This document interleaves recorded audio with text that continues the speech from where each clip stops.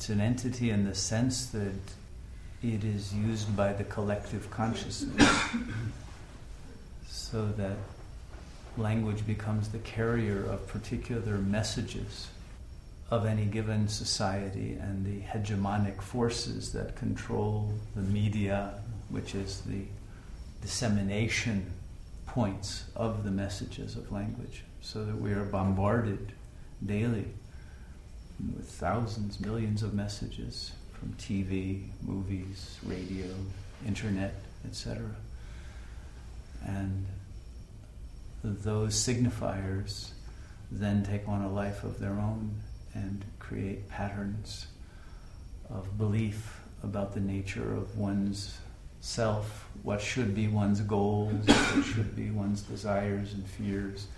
And to the extent that one is entrained into that social link, then one has lost one's free will into the will created by language, which once it is internalized, you imagine is your own thought, whereas it is actually a thought placed there by those sources that have interpolated you. They have called you into being as a certain kind of egoic entity by commanding you to be that.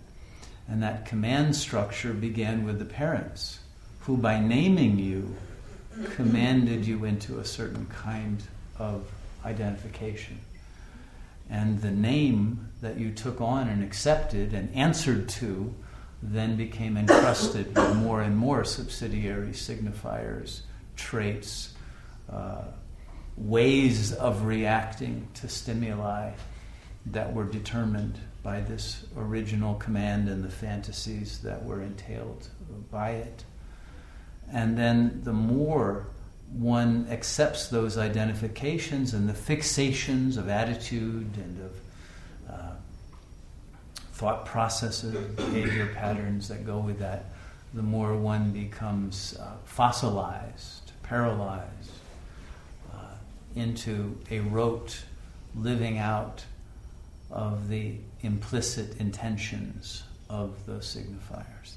And so it is only by silencing the mind and cleaning it out of all of that and starting fresh that one can discover who one is before the ego was implanted through the naming and the emplacement of fantasy structures, which began even while you were in the womb of the mother, even before birth.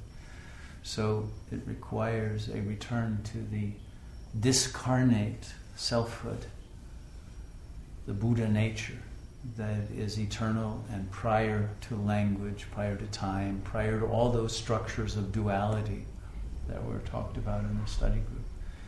And it is this freedom from all of that that then enables the real self to emerge. And then life runs in an entirely different way. But it is no longer run by an apparent ego entity. I hope that's helpful.